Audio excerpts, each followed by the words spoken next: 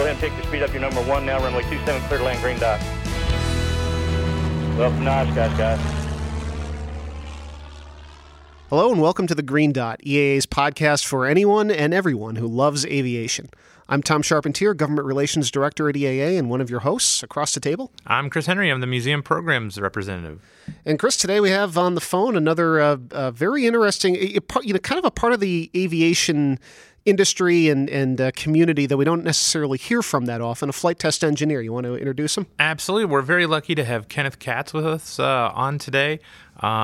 We've been chatting as we're preparing for this, and I can tell you that we're all cut from the same mold already, and I already feel like we're good friends here. So, Ken, thank you so much for coming on today. Oh, thanks for inviting me.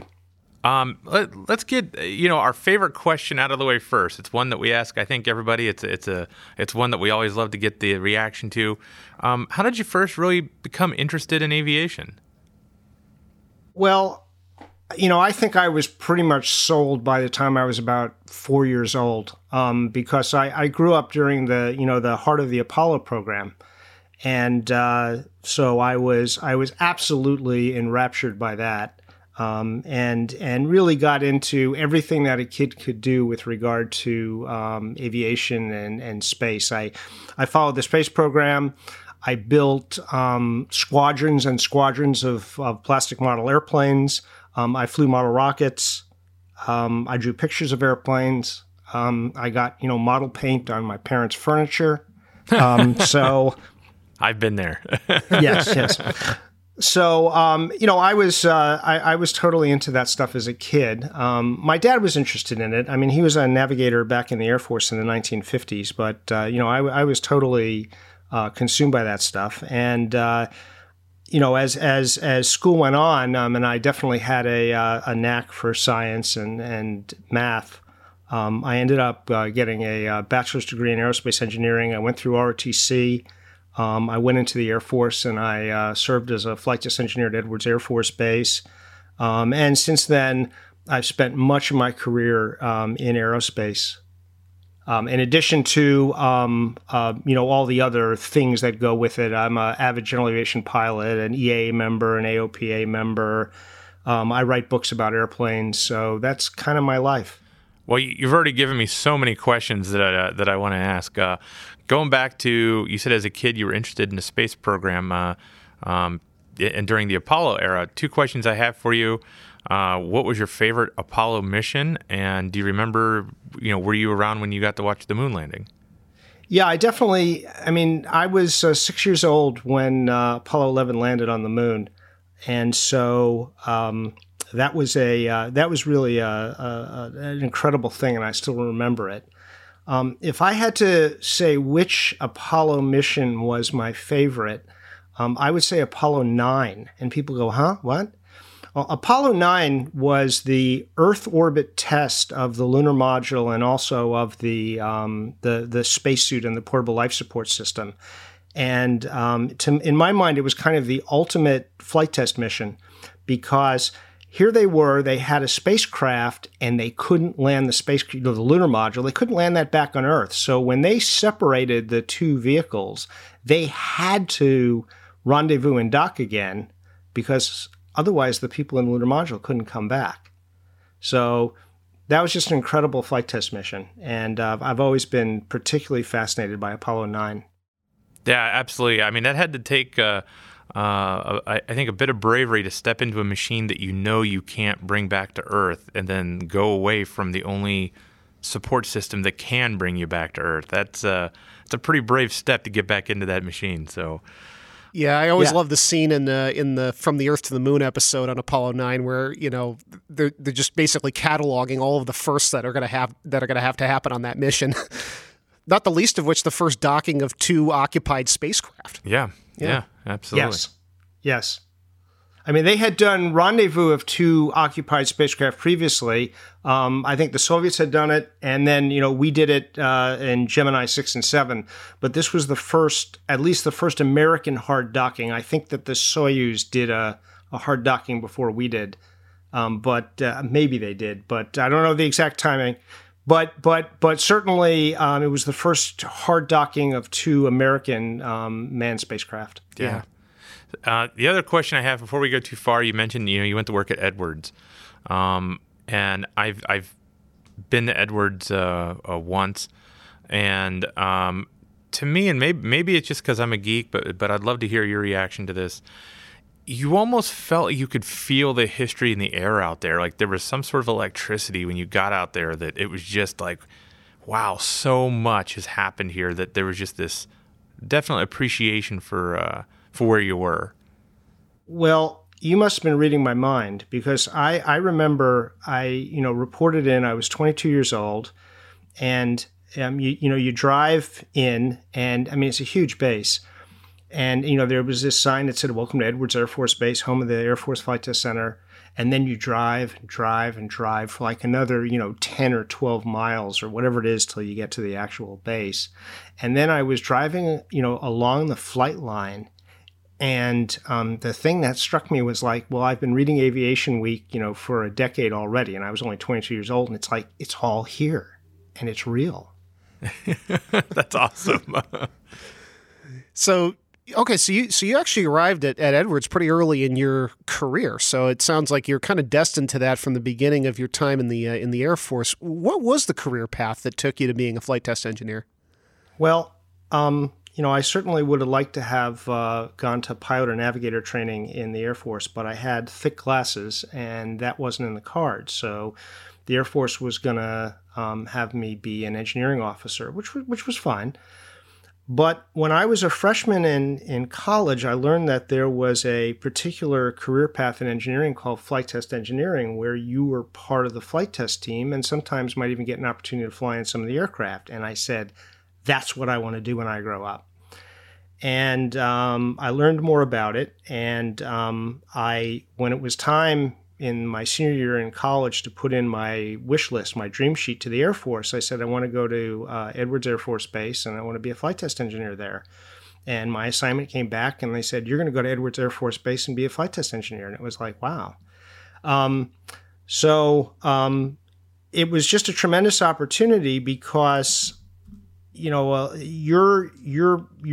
working with the aircraft. You might get an opportunity to actually do some flying in aircraft, and that's a pretty rare thing if you're not a pilot or a navigator or a flight engineer or something like that.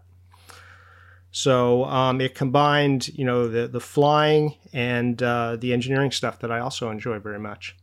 So, especially for those who are maybe newer to this area or this field, can you tell us a little bit about what your job functions would be, and what would a normal day look like in your office? Okay, well, I guess the question, I think everybody understands what a test pilot does.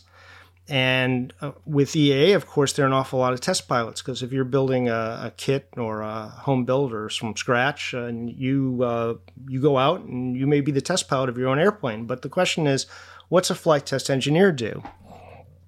Well, think about it. If you're going to be testing, I like to think about it. You divide it up into three pieces. You've got the aircraft part of the test program, which is the configuration of the aircraft and its instrumentation. You've got the mission part of flight test, which is planning, airspace and test range, data acquisition and data analysis.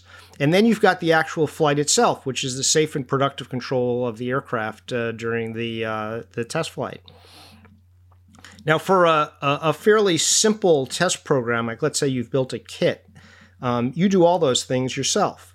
But when you're talking about a big-time flight test program where you've got an awful lot of complexity, the pilots obviously focus on the flight part of it, the safe and productive control of the aircraft. And related to that, they're doing several other things. The test pilots tend to be very involved in simulator work, both for development and for rehearsals. They've got flight proficiency. Oftentimes, test aircraft don't fly that often. So in order the pilots to fly some other kind of aircraft for proficiency, that doesn't give them much time to actually focus on the aircraft or the mission. So flight test engineers tend to cover those other things. The flight test engineers often, if you will, own the aircraft, make sure that it's configured properly for the test and that the test is appropriate for the configuration. There are engineers who are working instrumentation, and then there are the aircraft engineers who are coordinating to make sure that the instrumentation that's installed is appropriate for it. Then you've got the mission, which is, what are we going to do on this mission? How does it fit into the big picture of the test program? What's the hazard analysis, and what are we going to do to mitigate that? We've got to coordinate with the range. We've got to make sure that the right range assets, for example, cinetheodolites or radars or targets are up and running. We've got a question of all the data and what are we going to do with it and how's it going to get analyzed. Obviously, when you're doing a big time test like you are at Edwards, or say in the commercial or general aviation world, everybody, engineers, pilots, mechanics, the discipline experts in aerodynamics and structures and avionics and flight controls and things like that, everybody's working everything. I mean, you're all working as part of a team, but there are some kind of specialties. And so flight test engineers are focusing on the aircraft side of it, that's the configuration instrumentation, and the mission side of it, the planning and data side of it. So let me ask you this, and I think a lot of times when we hear tests flying out at Edwards, we think of like super crazy X-planes, obviously, is what we think about. But was it a mix of new aircraft designs as well as maybe what I would call a proven airframe, but you were testing, new avionics or maybe like a weapon system or navigation? Was it kind of a mix, or was there one area that you worked more? Yeah, and there's much more of the latter than of the former. I mean, in the 1950s, you would be getting a couple of new kinds of aircraft every year. But this is not, even when I was there in the 1980s, it wasn't like there were new aircraft popping out every year. So what you had was a constant stream of enhancements. And for example, a new kind of missile would come out and you would need to integrate that with the aircraft, or there'd be a new load of avionics software, a new delivery of avionics software or flight control software that needed to be tested out, or a new tweak on an engine, a new dash number on an engine. So, people have this view of flight testing where it's, all this dramatic stuff, but a lot of flight testing is not particularly exciting stuff. It's droning along at a specific altitude and airspeed in order to test a radar while you have another airplane acting as a target coming in the opposite direction or something like that. It's not trivial at all because everything has to be done in a very precise way, and there's a question about making sure you're collecting the right data, but it's not hair on fire kind of stuff. Well, I mean, as somebody who's worked on the flight test program that we put out to our EAA members, we try to make it as boring as possible. We don't like it when flight testing is exciting. So, but no, that makes a lot of sense. Anytime you change something on any aircraft, even again, there's parallels to the amateur built world. You put a new propeller on an amateur built aircraft, you're required to report that to the FSDO, and you'll get a flight test period. When we put skis on our Zenith 750, we not only had to test obviously if they worked on snow, but also what does that do to the flight characteristics of the aircraft? And we did a little flight program on that, even though the aircraft was already up. It's the same thing. Yeah. For example, I'll tell you the very specific test that I worked on. The first test was called, it had the long name of B-52 Offensive Avionics System Block 2 CSRL. What? Okay. What the B-52, remember, was already by the 1980s, was a 20-plus-year-old airplane. We had decided that we were going to modernize those airplanes by putting cruise missiles on them. In order to operate cruise missiles from them, they had to get a digital avionics system so that you could align and target the cruise missiles. That was called Offensive Avionics System. So what they did was they ripped out all the old analog stuff, and they put in what at the time was a really state-of-the-art digital system. It was actually a system that was derived from the system on the B-1 bomber. And that went into service in 1982 with the cruise missiles. Then they decided that they were going to enhance that, which hence the OAS Block 2. And there were two major features of the Block 2 system. This was really a software upgrade, not a hardware upgrade. The first was that it was going to be compatible with the new Advanced Cruise Missile, which was the Stealth Cruise Missile. And the second part of it was that it was going to be compatible with what was called the CSRL, or Common Strategic Rotary Launcher. When the B-52 initially got cruise missiles, they carried pylons that had 6 under each wing. By the way, a pylon with 6 cruise missiles was heavier than an F-16. Just to give you an idea. But so they could carry 12, but what CSRL was a rotary launcher in the bomb bay, so you could carry 8 more. So now you could carry a total of 20 missiles. So we were testing the compatibility with the Advanced Cruise Missile and also with the Common Strategic Rotary Launcher, the CSRL. But as is the nature with software, when you change things, you can damage existing functionality. So basically, the entire functionality of OAS needed to be re-verified with the new software, the Block 2 software. The other thing that I worked on was called Tacit Rainbow, which was the code name for an experimental conventional cruise missile that had a radar hunting nose in it. And it was meant to be carried by both the B-52 and tactical aircraft. It was launched off them, and it went out autonomously looking for radars to attack. And I worked on that. I spent most of my time at Edwards working on that. Now, for a variety of reasons, that never went into production. But that's what we did. It was very interesting stuff, but particularly, the live fires of the missiles. But it wasn't, screaming around at high Mach and high G and all these sorts of things. I mean, the flying was actually, fairly mundane, interesting, but not the stuff that you'd make movies out of. I know a missile that would actually go out and just seek out stuff to attack sounds pretty awesome. So yeah, it was pretty awesome. It was autonomous. It wasn't that it was being controlled. So after you sent it out, it took over. Now, of course, for testing, we had the ability to take control of it, but that was not something that would have gone into the actual operational missile.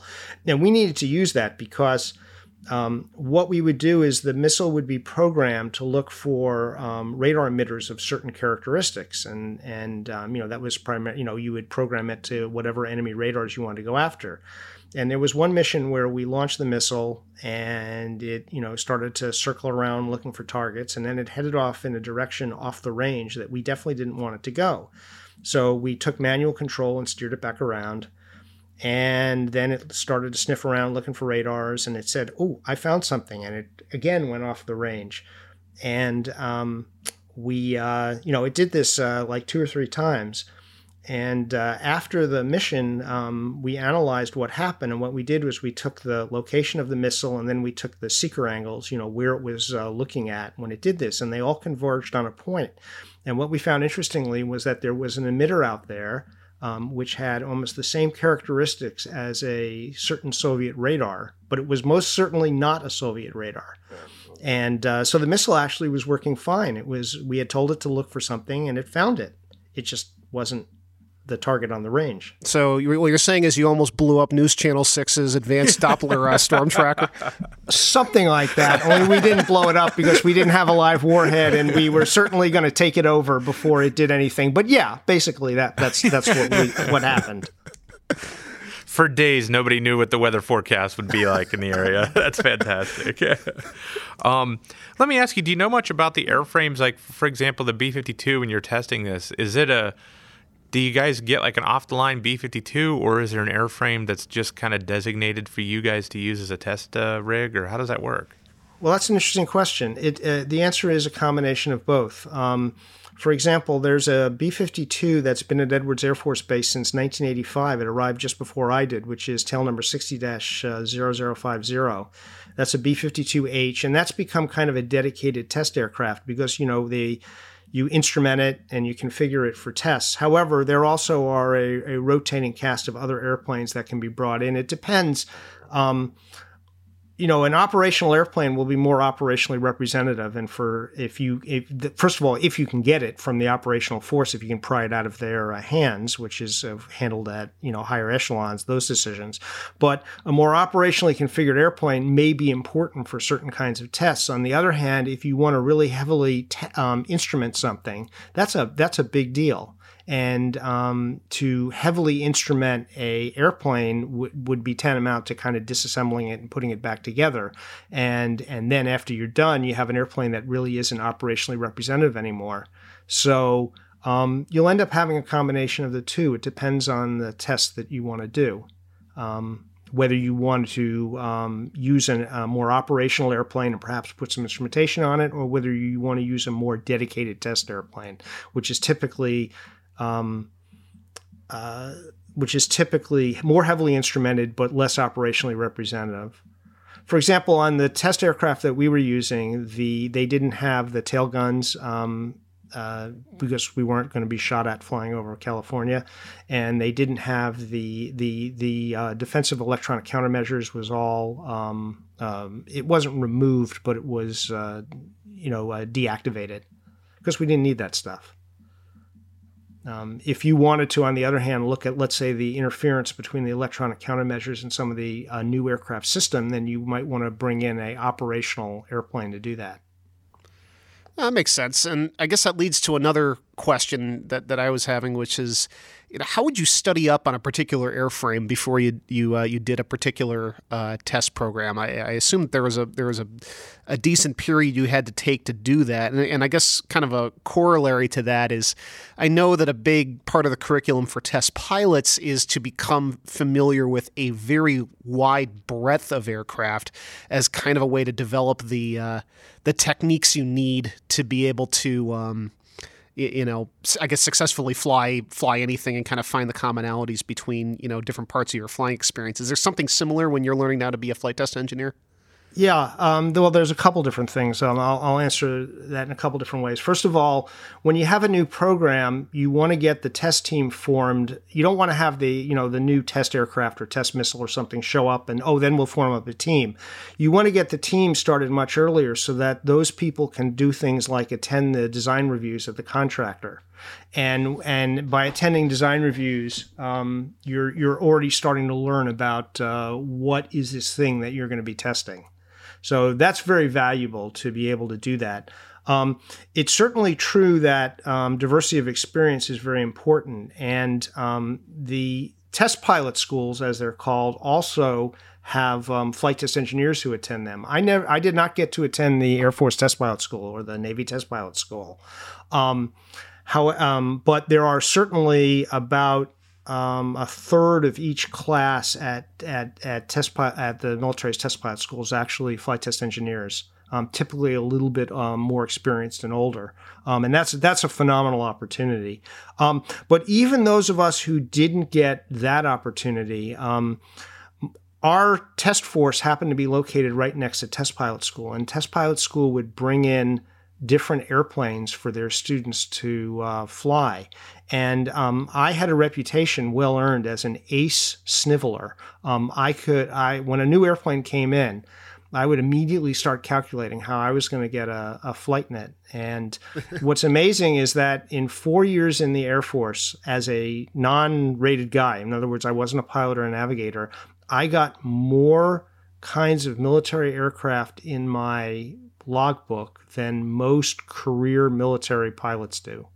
I think I got about 20 different types of aircraft that I got to fly, which was really, really cool. And it was a great education because when I went to I left active duty after 4 years and I went to work for the Boeing company, and I flight tested the V-22 Osprey. And, the V-22 is a pretty newfangled kind of airplane, or at least it was back in the late 80s. And it really helps to have a broad range of experiences that you can bring to something that's new and somewhat unprecedented. There had been tilt rotors before, but the V-22 was kind of in a class by itself. And the fact that I had experience in about 20 different kinds of aircraft before I got associated with the V-22 was extremely helpful. You start to see what's common about aircraft, what's different about aircraft, why are they designed the way that they are, and how does their design and their characteristics tie into each other. So let me ask you, out of all those aircraft that you flew in or worked around, do you have a favorite? Yeah, I actually do have a couple of favorites. One of the most interesting aircraft that I got to fly was a variable stability Learjet that was operated by the Calspan Corporation. And this was an airplane where you could configure parameters on it to make it fly as a wide variety of things and see the effect of, for example, different control force gradients. And that was a fascinating flight. The thing I got out of my flight in that airplane was that the force that the pilot has to overcome in the controls has as much effect on the flying qualities of the airplane as the actual characteristics of the airframe itself. In other words, if the force gradient is too high or too low, that really affects how precisely you can fly the airplane. So that was a fascinating one. I got to fly in a couple of Navy airplanes with some interesting avionics on them. I got to fly in a Navy P-3C Orion, and we went out over the Pacific Ocean and dropped sonobuoys and listened to things and used the radars and the infrared and everything. That was super cool. I got to also fly in a Navy E-2C Hawkeye and use its radar and passive electronic intelligence systems, which was super, super cool. And then, of course, most of my flight time was in the B-52, which is an exceptionally cool airplane. And as well as my primary duty was to operate instrumentation, but on proficiency missions, sometimes I got to fly as one of the navigators, and that was quite cool. As well as I got maybe about an hour or two of stick time. Which was a blast, because at the time I had my private pilot's license, so my primary airplane in terms of being a pilot was a Piper Tomahawk at about 1,500 pounds, and then the other airplane I got to fly was the B-52 for an hour or two, which was at a max gross weight of 488,000 pounds. So it was an interesting contrast. How does the B-52 handle? It's a terrible flying airplane. It really is a pig. And one of the most impressive pieces of airmanship that I've ever seen is a good pilot doing aero refueling in a B-52, because aero refueling is essential to its mission as a strategic bomber. But the B-52 is a very difficult airplane to fly well in that close formation. And when you see good pilots do it, and we had some excellent pilots out at Edwards, it was really a work of art. The airplane, the B-52 is nice and still behind the tanker, but then you look at the pilot, and they're putting in 1 or 2 inputs per second, and they're going back, forth, up, down, blah, blah, blah. Meanwhile, the airplane's dead still. It's a very slow responding airplane. I had a lot of trouble flying it. I ended up kind of PIOing it because, I was used to general aviation airplanes, which are fairly crisp and responsive, and that's not how you would describe the B-52. I have gotten to fly the B-1 simulator, that's like, that of course is a major advance over the B-52 in terms of flight controls. It's got a full authority fly-by-wire system, analog, but fly-by-wire. And that's a beautiful, crisp handling airplane, but the Buff is a tough plane to fly. That actually brings up an interesting link that EAA has to Edwards. I think it was maybe 10, 15 years ago, Aluminum Overcast actually went out to Edwards to do some, I think it was actually a contract we did with Test Pilot School to get some students through it, just for some, dissimilar diversity of experience kind of stuff we were talking about before.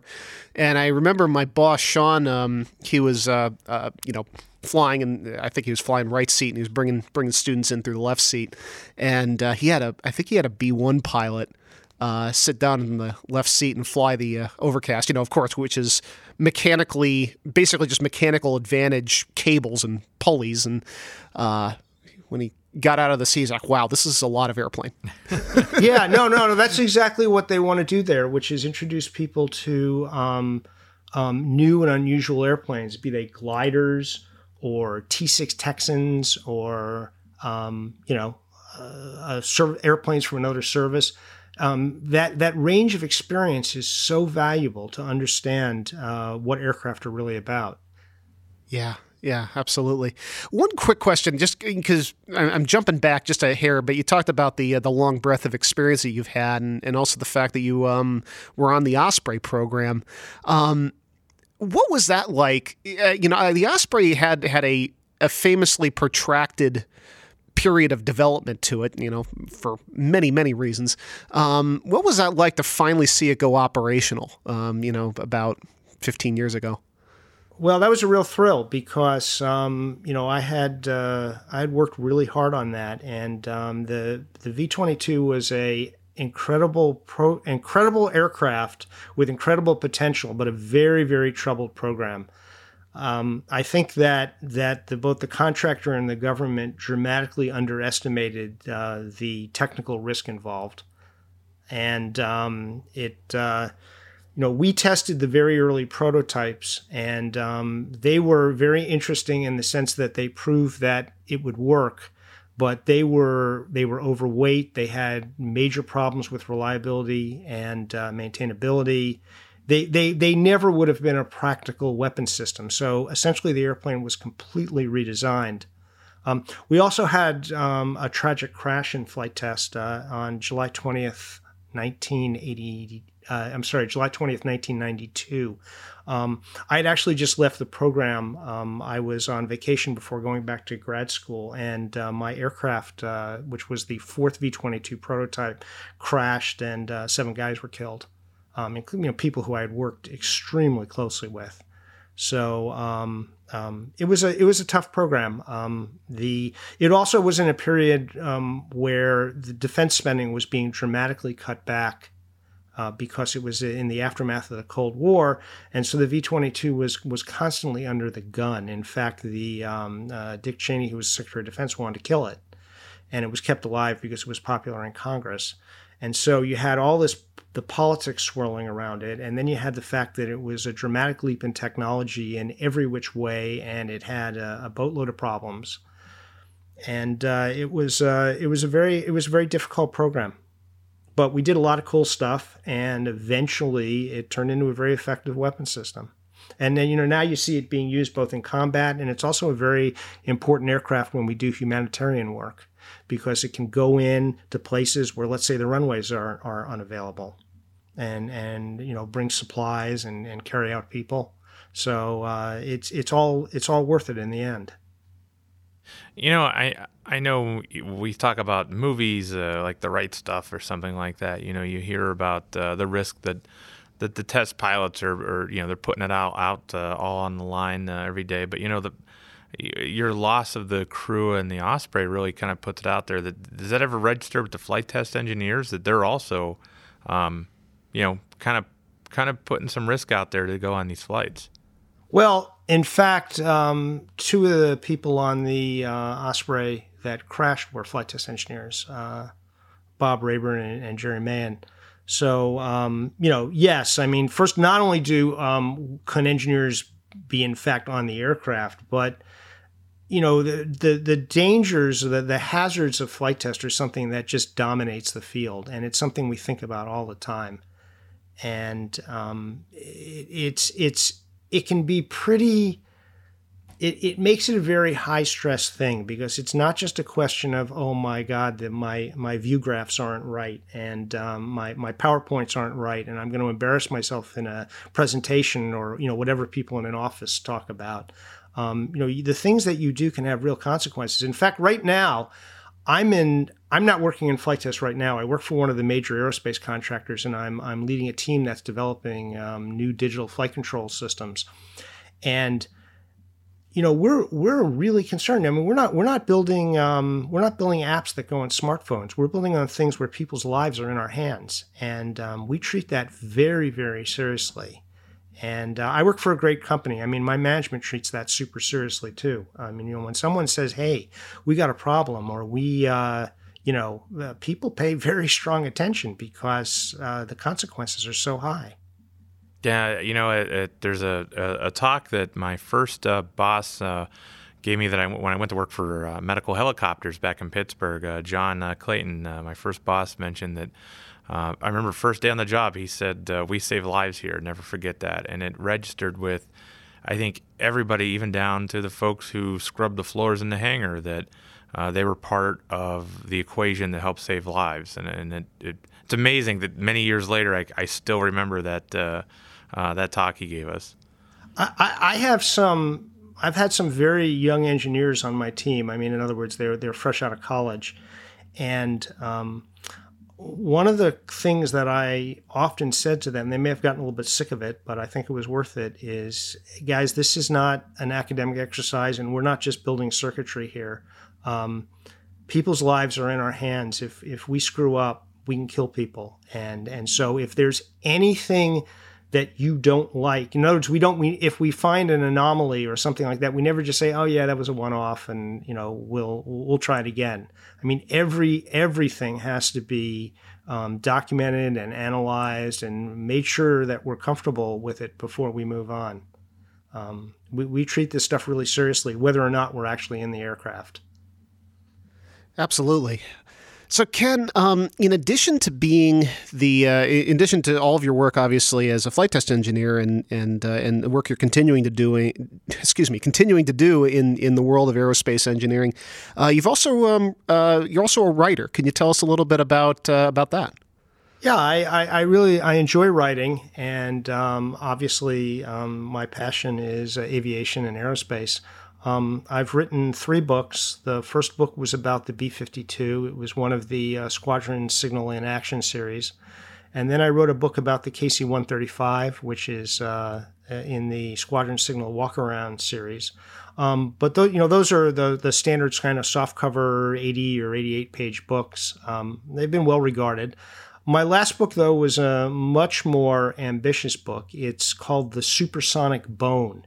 It's published by Pen and Sword in England, and it's distributed in the United States by Casamate Publishers. It's a 375 or so page, very comprehensive history of the B-1 bomber. It starts off in the mid-1950s when the Air Force hadn't yet gone operational with the B-52, but they already were thinking about what was going to replace it. And then it follows that very circuitous path, which led first to the B-70, which was, of course, tested but canceled, and then to the B-1A, which was tested and then canceled, and then its revival in the form of the B-1B and the testing and production of the B-1B. And then, of course, it was designed as a nuclear bomber primarily, and the Cold War ended, and it lost its mission, and how it was recast as a long-range conventional strike platform. And that was done just in time for the wars of its first combat use was in 1998. And then after 9/11, it spent the next 20 years in combat. So doing things and using weapons that were inconceivable when it was designed. And so it's a very comprehensive book. It's based on a lot of primary documents, pictures that have never been published before, about 45 interviews. I did over 100 hours of interviews with people from all aspects of the program: aircrew, engineers, maintainers, public affairs people. And it's just a big, glossy, pretty cool book about the B-1. There have been some good books written about it before, but some of them are like 25 years old. So this is pretty up to date. I'm quite proud of it, and I hope that people enjoy it. I've gotten nice feedback so far. One of the things you mentioned, which really kind of got me excited about it, is that you said model builders are really going to want to look at it, because it's something that, just like, I mean, really, same with those in action and walk around books, but you said that model builders will get a lot of good use out of it. Yeah, I mean, there are a lot of detailed pictures in there. It's not primarily a book for modelers, but there's an awful lot of detailed pictures in there, and a lot of pictures of things like markings on aircraft. Oh, that's awesome. Yeah. So, if you want to figure out which decals and things to use on the aircraft, there's some really nice pictures of nose art in there, for example. Yeah, we had one here a few years ago that was actually dedicated to the Doolittle Raiders. They dedicated, I think, 2 B1s.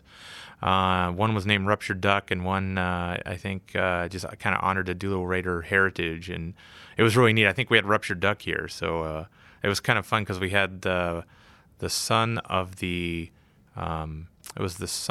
top turret gunner from the Ruptured Duck who was actually here.